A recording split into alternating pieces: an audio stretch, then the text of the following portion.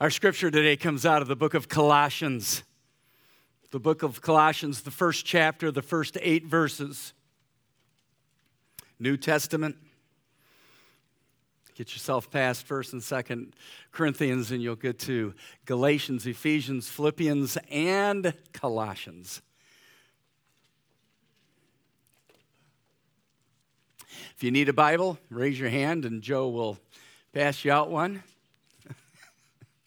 Yeah, I had to remember that one too, Joe. It's like, whoa! Raise up your hand and Joe will get you a Bible. We love to hear the Word of God being opened up, whether it's in your phone or whether it's on paper. So, anybody? Thank you, Joe. Colossians 1, the first 8 verses. Title of the message is The Amazing Grace in the Family of God. Do you believe grace is amazing? Is it the greatest human experience that you have ever lived out? Is the grace of God working out in your heart? If it isn't, you don't know grace. You don't know it. It is the most amazing thing on the face of this earth. Let's read about that. So it's the Apostle Paul speaking to the people at Colossae. Listen to what he says. Paul, the apostle of Christ Jesus, by the will of God, and Timothy, our brother, to God's holy people in Colossae, the faithful brothers and sisters in Christ, grace and peace to you from God our Father. We always give thanks.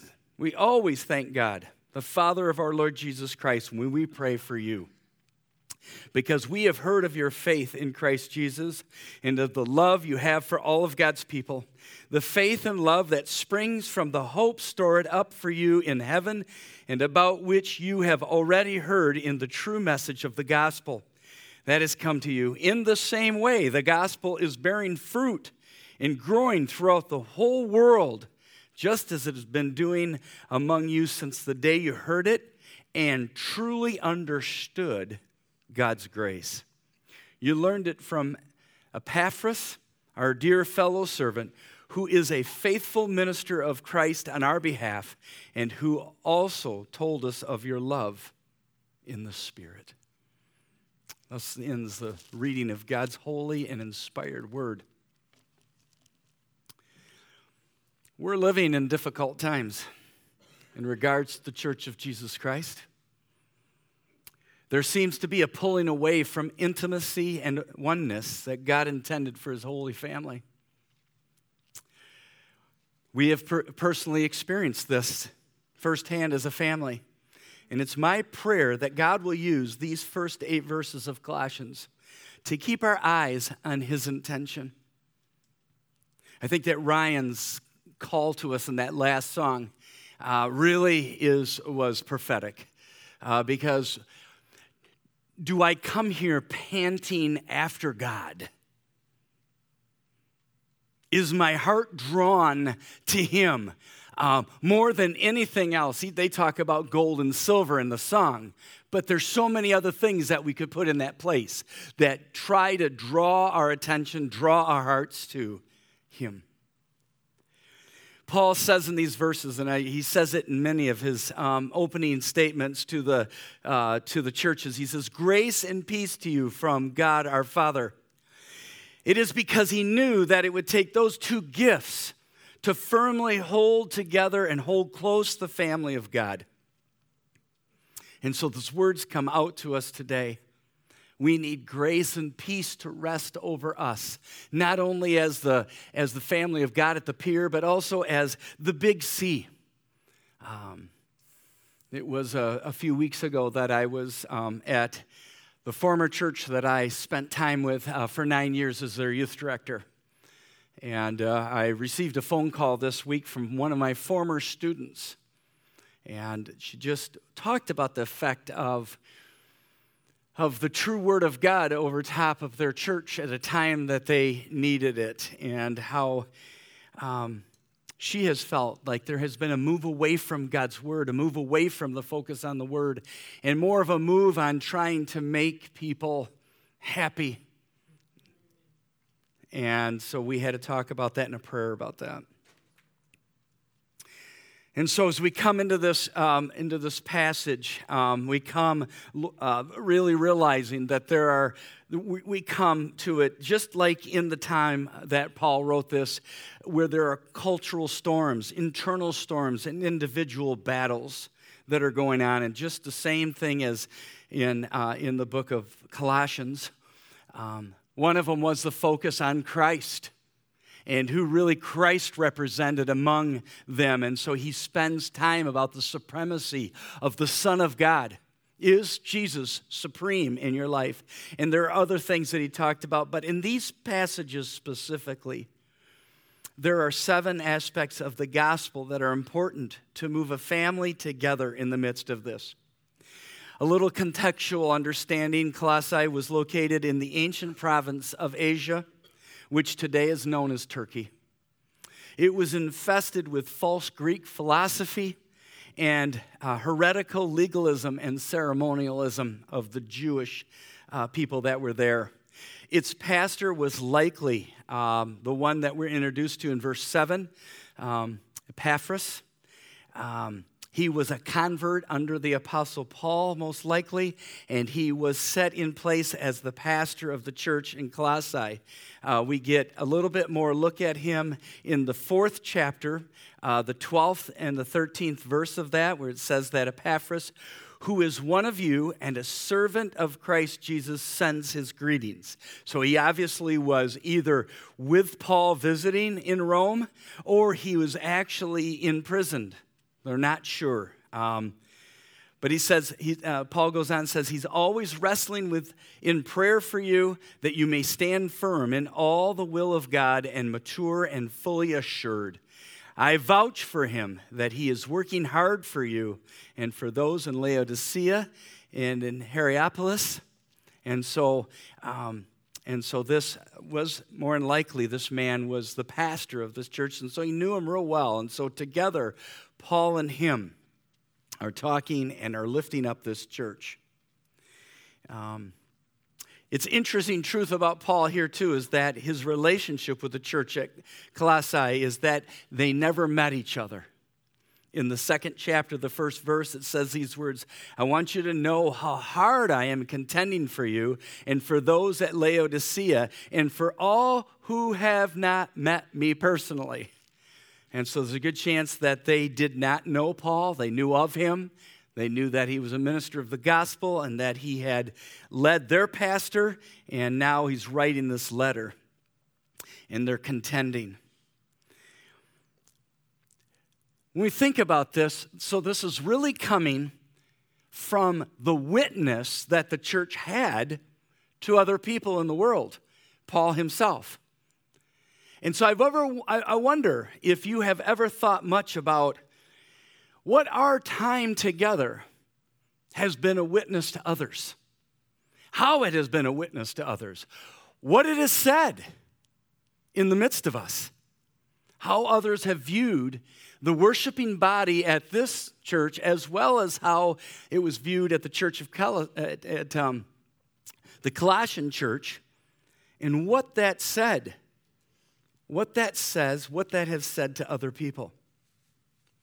There are 2 things that kind of want to come in the midst of our witness that can prevent it. The first is, do we treat the church like a social gathering? Is this just a social group of people with you, or is this the family of God? I think it's a question we've got to answer. I think much in America's society, we treat it like a social. It's like, well, okay, these are nice people to worship with, but would I really spend time with them and live life with them? I think it's a great question to ask. And I think the other thing that can be a witness that I think can be negative is this. In fact, Oswald Chambers brought this to my mind, and I've thought about it. He says this. He doesn't say this. He gives us this attitude. God's Spirit draws us around people who we would not normally socialize with. Why does he do that? He does that so that his grace can be manifest in and through us. How does that happen? When people learn to love and to walk with each other who would not normally socialize with each other, the world picks up his head and says, what is that all about? What's that all about? How can those two people love each other, walk with each other, care for each other, when we can see clearly they're nowhere near being the same social, economic status? You know, India has done a really good job of giving us a picture of what the world looks like, right? They have different classes, and nobody crosses over from one class to another. They have done that very, very well. And I think that their religion of Hinduism has helped them to form that. And that's unfortunately how the world views. I have my flock, you got your flock, and that is all what it's about. But that's not our God. Grace manifests itself publicly in the presence of people who are learning to love each other when they shouldn't even get along. It's true.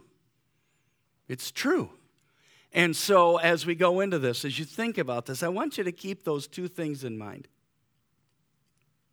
Paul makes this real, even in his salutation as he opens up to the thing. He says this, and you can just look this over and say, what does that mean?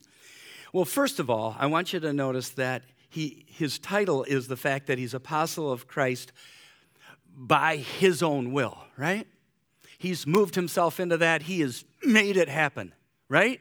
Isn't that what it says? Whose will is it? By the will of God. By the will of God. That's so important. That is so important because he's not manipulating himself into anybody. He's not pushing himself into a position. He is allowing the will of God to work out in his life, and that is so hard, so good for us to hear. And it's good for the people of the Colossian people to hear, because they were all a part of a generation of Roman people and of people that manipulated, that enslaved, that pushed their will onto others. And that was not the Apostle Paul. He was relaxed into the fact that it was God's will, and he was in prison as an evangelist to the world, and he was okay with it. That's crazy. If you think about that. But that's the first thing. The second thing is the point of what I want to make is that to God's holy people, verse 2 says, in Colossae, the faithful brothers and sisters in Christ. Now you can just look that over and say, oh yeah, whatever. But if you understand the view of women in that day, to the place that a woman was a possession of a man, and almost just a little bit above a slave, but a possession of a man. And that what that brought into their life was abuse and divorce and using and manipulation. And yet look at what Paul did. He rose women up to the equality table of unity. He rose them up to a position of the fact that they were equal, even with men. And no matter what the social status, position, or economic status, power, or fame, it didn't matter to Paul. In Christ, we are all equal. The question that I have, are we finding this gospel equality at the table of unity of his amazing grace? Are we finding that? When you walk in this place, do you feel an equal part of the family? No matter where your background and what you've come from. And it's this gospel, it's this word that is literally means good news. But one thing in my studies that I don't think we think about often is not only was it good news, but in the classical Greek, it speaks of the report of victory brought back from battle. That when we talk about the good news, we're talking about the fact that our life is an experience of victory because Jesus Christ has overcome the devil. He's overcome our sin. He has bought us back, and we are victorious in Him. And our life is a reflection of that victory. And we speak of it often. Even in the midst of really hard times, I think that's when it's the most amazing, when things seem to be difficult. Is Jesus your victory? Is He our victory as a family? Because that is the atmosphere. As we all live that out together as a family, that's the atmosphere that people walk into. Is that true about you and me? Is that true about this church? When we think about the gospel, it is described several ways throughout Scripture. In Acts 20:24, the good news of God, it's called the good news of God's grace. In Romans 1:9, it is called the gospel of the Son. In Corinthians 9:12, it's the gospel of Christ. In Romans 15:16, it is the gospel of God. In 2 Corinthians 4:4, it's the gospel of the displays of the glory of Christ. In Ephesians 6:15, it is the gospel of peace. And in Revelation 14:6, it is the gospel, the eternal gospel. In our passage, we say it is the true, in verse 5, it is the true message of the gospel. Ephesians 1:13 says, and you also were included in Christ when you heard the message of truth, the gospel of your salvation. It is the power of the truth of the gospel that resonates through the halls of believers. That is the gospel. That is the amazing gospel. And so as Paul opens up his reflection on the family at Colossae, he is appropriately thankful to God. In verse 3, we always thank God the Father. Because Paul knows that any evidence of salvation among a group of people comes from a gift that has been given to them freely. Ephesians 2 says this, for it is by grace you have been saved through faith. And this is not of yourselves, it is a gift of God, not by works, so that no one can boast. Nobody can come in this place boasting about knowing God. Because the only way that we truly know God is as if He's revealed Himself to us through the gift of grace. And so there are these points. And so as you go down this passage, look at them with me. First of all, in verse 4, it says, because we have heard of your faith in Christ Jesus. The evidence of the gospel of truth is by faith. The evidence of faith to be seen must be a faith that goes beyond what someone says they believe. It must be an action that naturally comes from a heart that is moved by God. True faith is not a leap in the dark, but true confidence of walking in the light because of the evidence of the true gospel. It's not merely an intellectual treaty, but a heart that is confident and has placed its hope and assurance in what cannot be physically seen. Faith, then, is really an action of the will in the light of truth and an intimate response of the openness of one heart. The action of the will is really the root word of faith.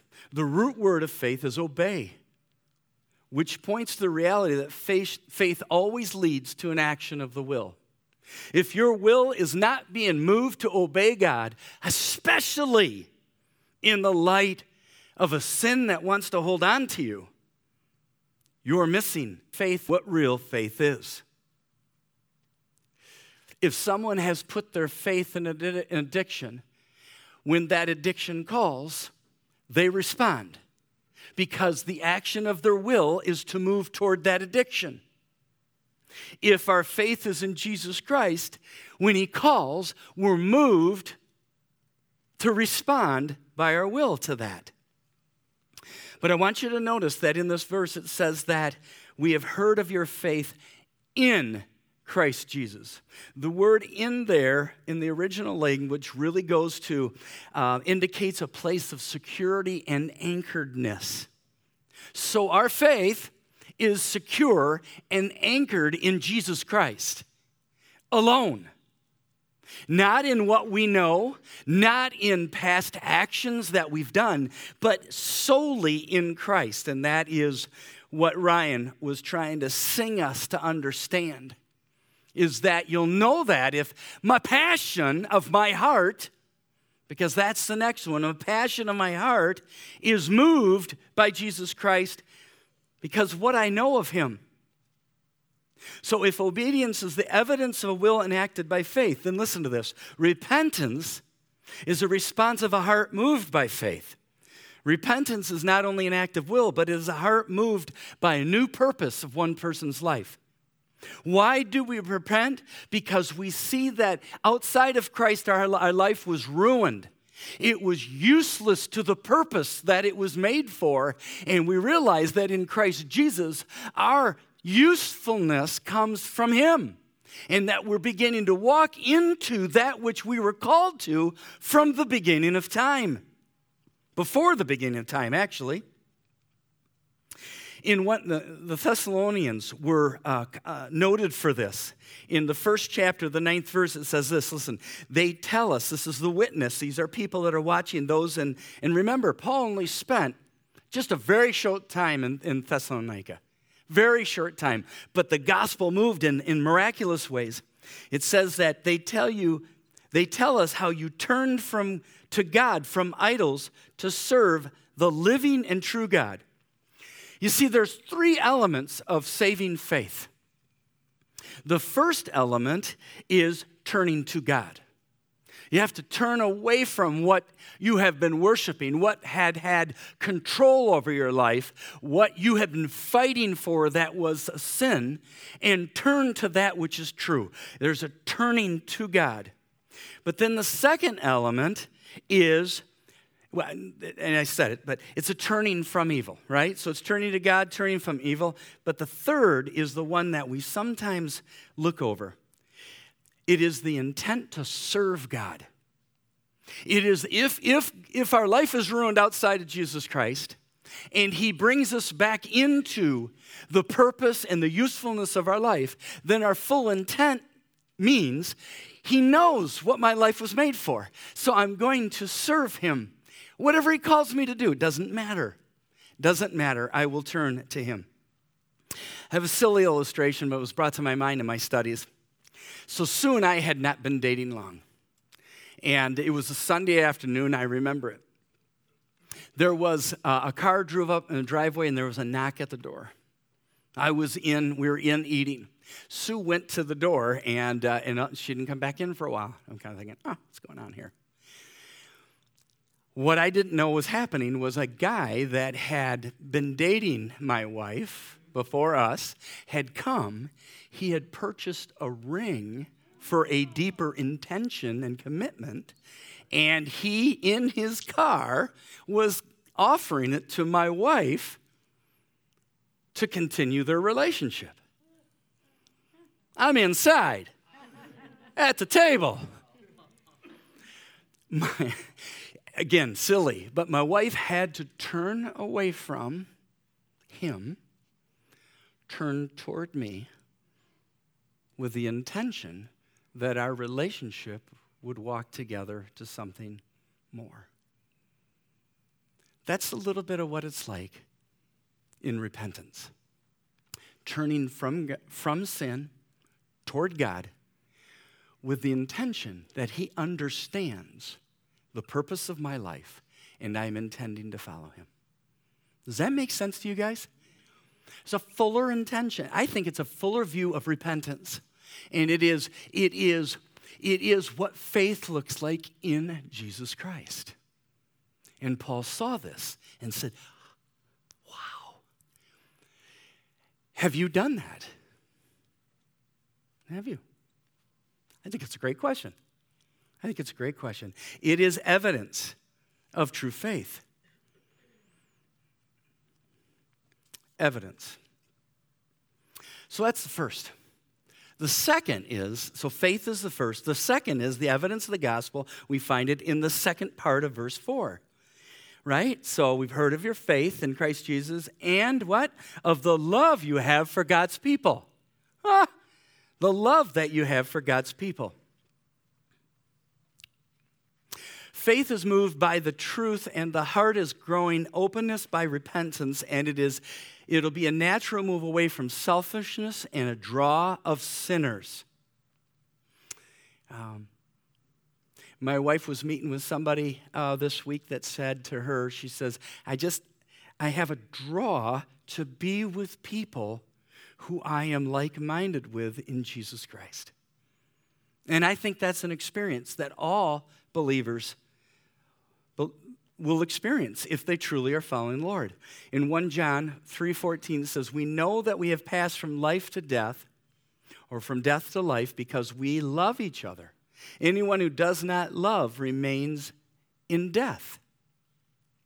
Another version for each other is brethren. Jesus was so on point with this that he said in John 13 that actually this would prove that you're my disciples as you have love one for another. Now, I thought this was interesting in my studies. MacArthur says this: that does not mean we are to feel the same emotional attachment toward everyone. Okay? True biblical love is so much more than an emotion. It is a sacrificial service to others because they have needs. We show godly love to someone when we sacrifice ourselves to meet that person's need. That would truly go against consumer Christianity today, who comes in and says, okay, I'm here, you give me, and then I'll walk out and I'll really feel good about it. You're really here, we're really here to give to two. One is to give our heart to God, and the other is to give our life to each other. That's why we're here. That's what makes up a family. In a world where everybody agrees with the group queen, and they say, can anyone find somebody to love? Find me somebody to love.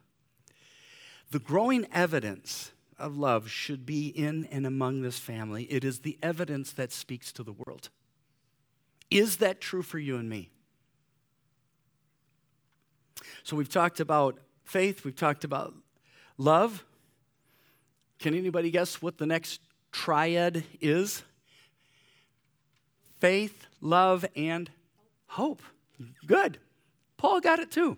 And that's what we see in the gospel here. He says that because we've heard of your faith in Christ Jesus and the love you have for all God's people, the faith and love that springs from, listen to me, springs from hope, stored up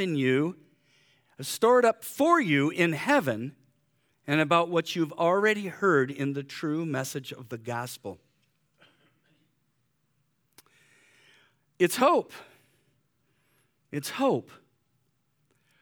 Same thing that he says in 1 Corinthians 13. It is the atmospheric evidence of the gospel in Colossae and here. Jesus said this in the 6th chapter of Matthew. He says, do not store up for yourselves treasures on earth, where rust and moths and thieves, but store up for yourselves treasures in heaven. Store up for yourself treasures in heaven. And then that was picked up by Peter also, and he said this in the first chapter of Peter. He says these words: praise be to the God, the Father of our Lord Jesus Christ. In his great mercy, he has given us new birth into a living hope through the resurrection of Jesus Christ from the dead, and unto an inheritance that can never perish, spoil, or fade. This inheritance is kept in heaven for you. There's an interesting effect of the temporary that plays out in the experiences of humans on this earth. It either causes us to hold on to things tightly because we realize that it could leave us at any time, or it causes us to live a careless life. Eat, drink, and be merry, for tomorrow we die. Every single one of us has this effect of the temporary on us. Every single one of us has to fight it. But there is a third experience, and that is the effect of hope. The effect of hope. Hope is the confident expectation of something better ahead. Hope is the vision path experiencing right now to the spiritual. Hope says, no matter what you're experiencing right now, I have something better for you. Do you believe that even though these eyes don't see it? Can you live in that reality even though everything in your circumstances says it's going different than that? Can you believe that? John, in his first book, toward the end of the Bible, says these words in the third chapter. It says, "See what great love the Father has lavished on us, that we should be called children of God." And that is what we are. The reason the world does not know us is that it did not know him. Dear friends, now that we are children of God, and what will be has not yet been made known. But we know that when Christ appears, we will be like him, for we shall see him as he is. Listen to this. All who have this hope in him purify themselves just as he is pure. There is an amazing effect of hope on us. Hope reveals unconditional love. Hope opens the door to our true identity. Hope reveals the strangeness of the physical and the true home of the spiritual. Hope reveals that purity comes from knowing we will see Jesus face to face someday. Hope is an amazing truth. How do we know that somebody is living with hope? Hopelessness has one message and one message only. Grab all you can get on this earth because there's nothing better coming. The evidence of hope is that you live, listen to this, sacrificing the present on the altar of the future. You sacrifice the present on the altar of the future. Worldly lust promotes the tyranny of the immediate. Godly perseverance says, the Lord has your future. Wait patiently and trust his good for your future. Psalm 135 says, I wait for the Lord. My whole being waits, and in his word I put my hope. Is that you? Is that me? Is that the witness of this family? I believe that hope for a better future becomes the glue that holds us together as a family. And that it is a growing faith and love together, all three, that bring forth the promise that God gives us a confident expectation that God is working out all things for our good and for his glory.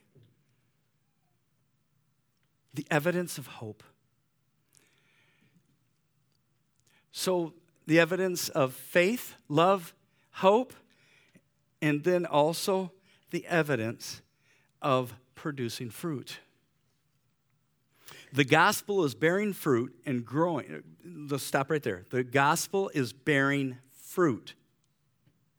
In Isaiah 55, where it says that the word comes down like rain and it does not return void, is also picked up by Jesus Christ. It says that when our soil is tilled, we go through the hard times, we break up the ground, that rain comes down, that a fruit will grow, and it will produce 30, 60, and 100-fold.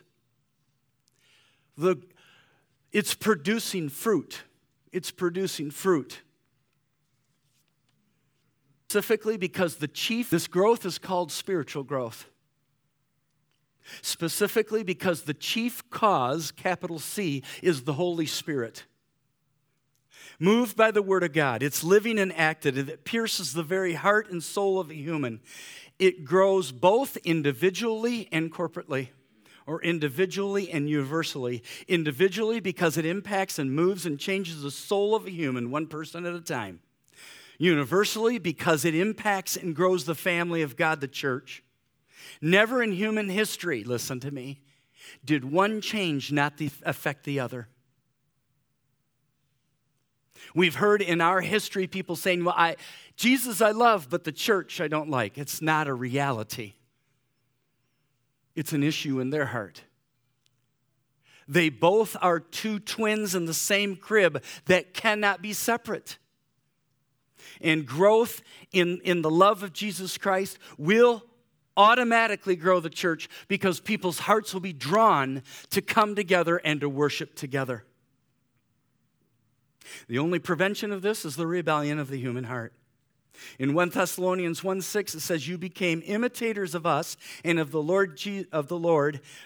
This is what Paul's saying. For you welcomed the message in the midst of severe suffering with the joy given by the Holy Spirit. The suffering is not the variable. The variable is the Holy Spirit within us. David cried out to God to renew his spirit when he had sinned against God through Bathsheba. And he lived with it for 12 months. And he said, restore the joy of my salvation. And so fruit is going to come out of people who come together humbly before God, people who come together humbly with each other. Has God's gospel rained down on your heart? Then bloom where you're planted. Let God pave the path and have the privilege and honor to watch God water and grow the family in front of you.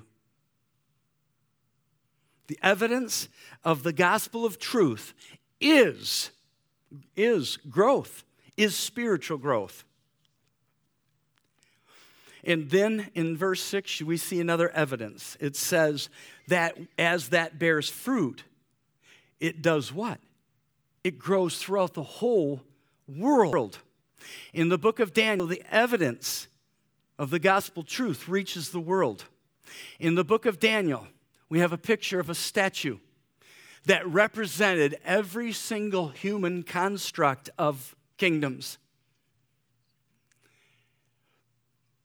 It was an immediate picture of what was going to happen in the front of Israel, but it's also a picture to us. Here's that statue, gold head, silver chest, bronze and clay feet, iron and clay feet, standing up as a great statue. And then there was a rock that was hewn, not by human hands, from a mountain. And as it rolled down the mountain, it came and it struck. It struck the statue and pummeled it to pieces.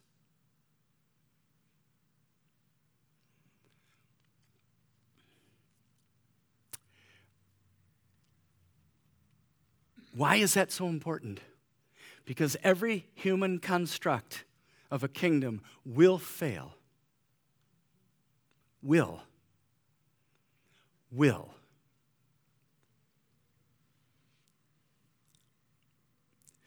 But there is a kingdom that will never fail. Jesus said, I am the light of the world. He who follows me shall not walk in darkness, but shall have the light of life. Colossians, where we're studying, in the 13th verse says, for he, God, has rescued us from the dominion of darkness and brought us into the kingdom of his Son he loves, the kingdom of light. In Colossae, as well as among us, though God's Holy Spirit was building a kingdom in the hearts of people. They were being transformed and changed by the gospel. They were being separate from their culture. They were not engaging in their culture's activities. Their conversation was not as the culture speaks. They were different. They were not involving themselves in the culture's activities to the point that the culture, as Peter would say, that they became like frustrated and angry because these new believers were not involved in the same activities as they used to be. Is that you? Have your friends who do not know Jesus Christ become frustrated because you no longer engage in the things and the activities and the conversations that you had? It's because you're being built into a new kingdom. As I thought about this, I thought about something that God has done among us.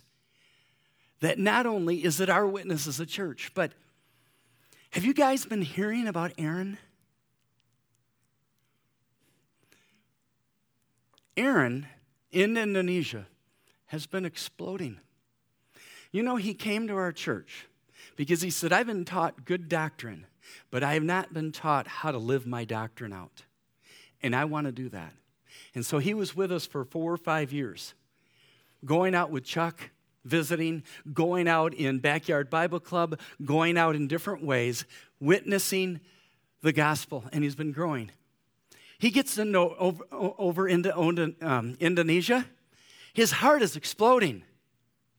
It was witnessed to me that Aaron, on a phone call, giggled. Now, if you remember, he came to us so serious. He giggled because the Spirit of God is just exploding in his life. He has learned the language that has astounded people. He is in his second place right now. I think he is working with a farmer on teaching the Indonesian people how to farm and to bring crops forward. I didn't think about that until I said that. But and he's talking to people and he's telling college students about Jesus and he's just exploding. It's a witness about what has happened in this family amongst you all to the world. And Tiffany. It's just amazing. And so there is a gospel evidence of reaching the world.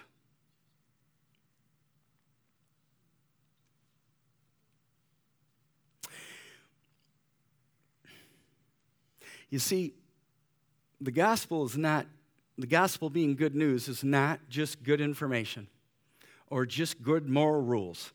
It isn't just good opinion or option, it is universal life. It is for all people. Through Jesus Christ, the Creator's Son, it is opened to everyone.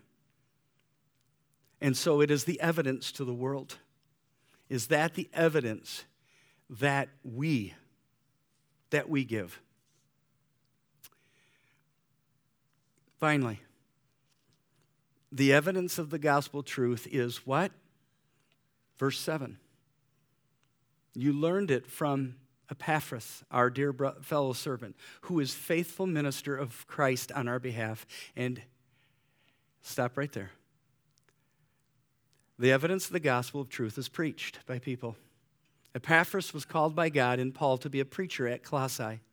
As Paul referred to him many times, he referred to Epaphras as a bondslave, a faithful minister. Even though God does not need humans, he has chosen to use humans for the advancement of the gospel. Romans 10 says this, how then can they call on the one they have not believed in? And how can they believe in the one whom they have not heard? And how can they hear without somebody preaching to them? And how can anyone preach unless they're sent? But this is a very great truth that God brought me to. Oswald Chambers says, the creative power of redemption comes through the preaching of the gospel, but never because of the personality of the preacher. Fall. An era where we have seen amazing orators fall. It's because of one reason and one reason only, pride.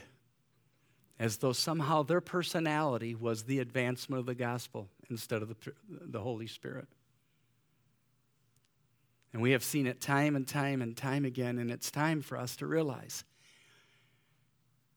it isn't a personality that brings forth change. It is Jesus Christ. And so I promise you, as long as God has me in front of this place, I will lift up Jesus Christ in front of you and not Wayne Andersma. I mean that with everything I am. Because Jesus Christ is the one who has called so that we could.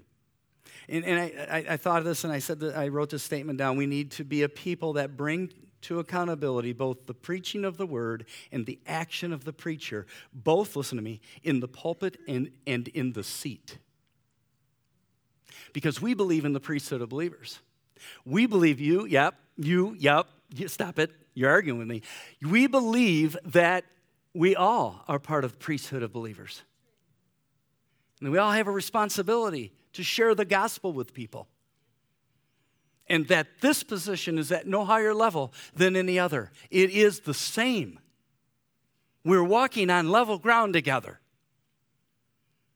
And that's always been important for me to say, and I hope that you don't get sick of it. Ephesians 4:15 through 16 says, speaking the truth in love, we will grow to become in every aspect the mature body of him who is the head, that is Christ. From him the whole body, joined and held together by every supporting ligament, grows and builds itself in love as each part does its work. This is a great segue to the conclusion of this message. And that is this, as we conclude this passage. So we have talked about faith, love, hope, bearing fruit, spreading through the world, and preached by people. But listen, and verse 8 says, and who also, Epaphras told us, of your love in the Spirit. I think that ties it together. It is not by effort. It's not by, I'm going to love Felicia because, I'm just going to love her. I'm going to try to love her more. It's the fact that the Spirit of God joins us together as one. We are one in the Spirit. That's what joins us. We're one in the Spirit.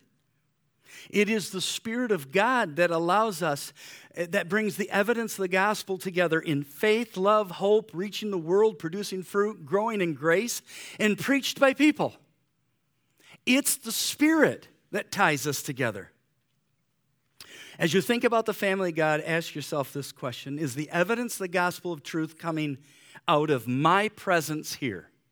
Stop being the discerning person over others. It's easy to criticize others. Look into your own heart. Is the gospel evidence coming out of my heart here in this place?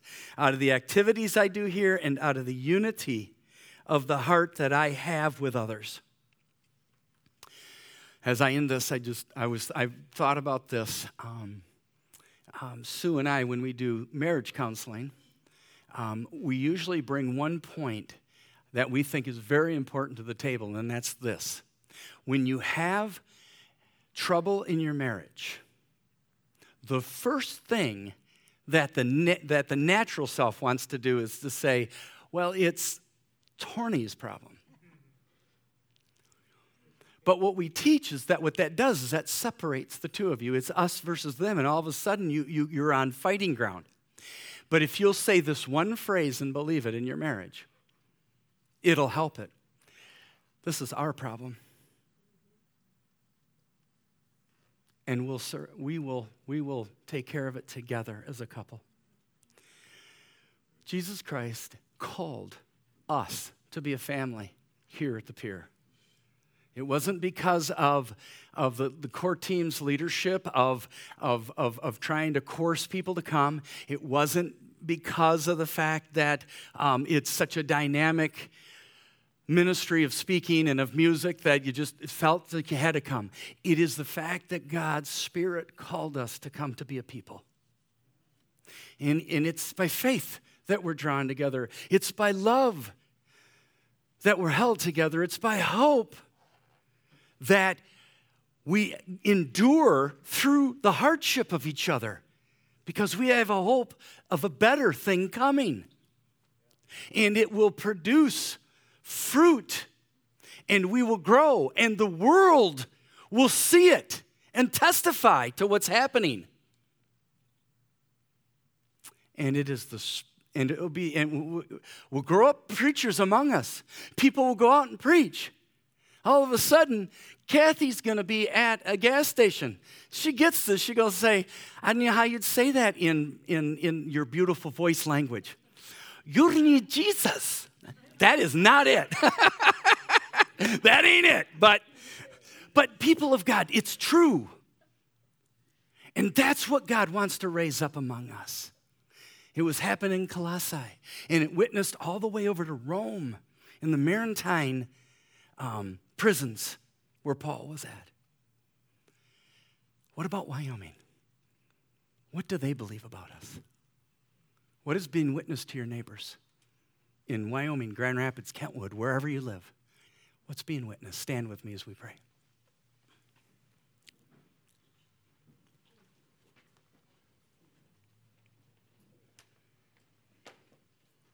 Pray with me.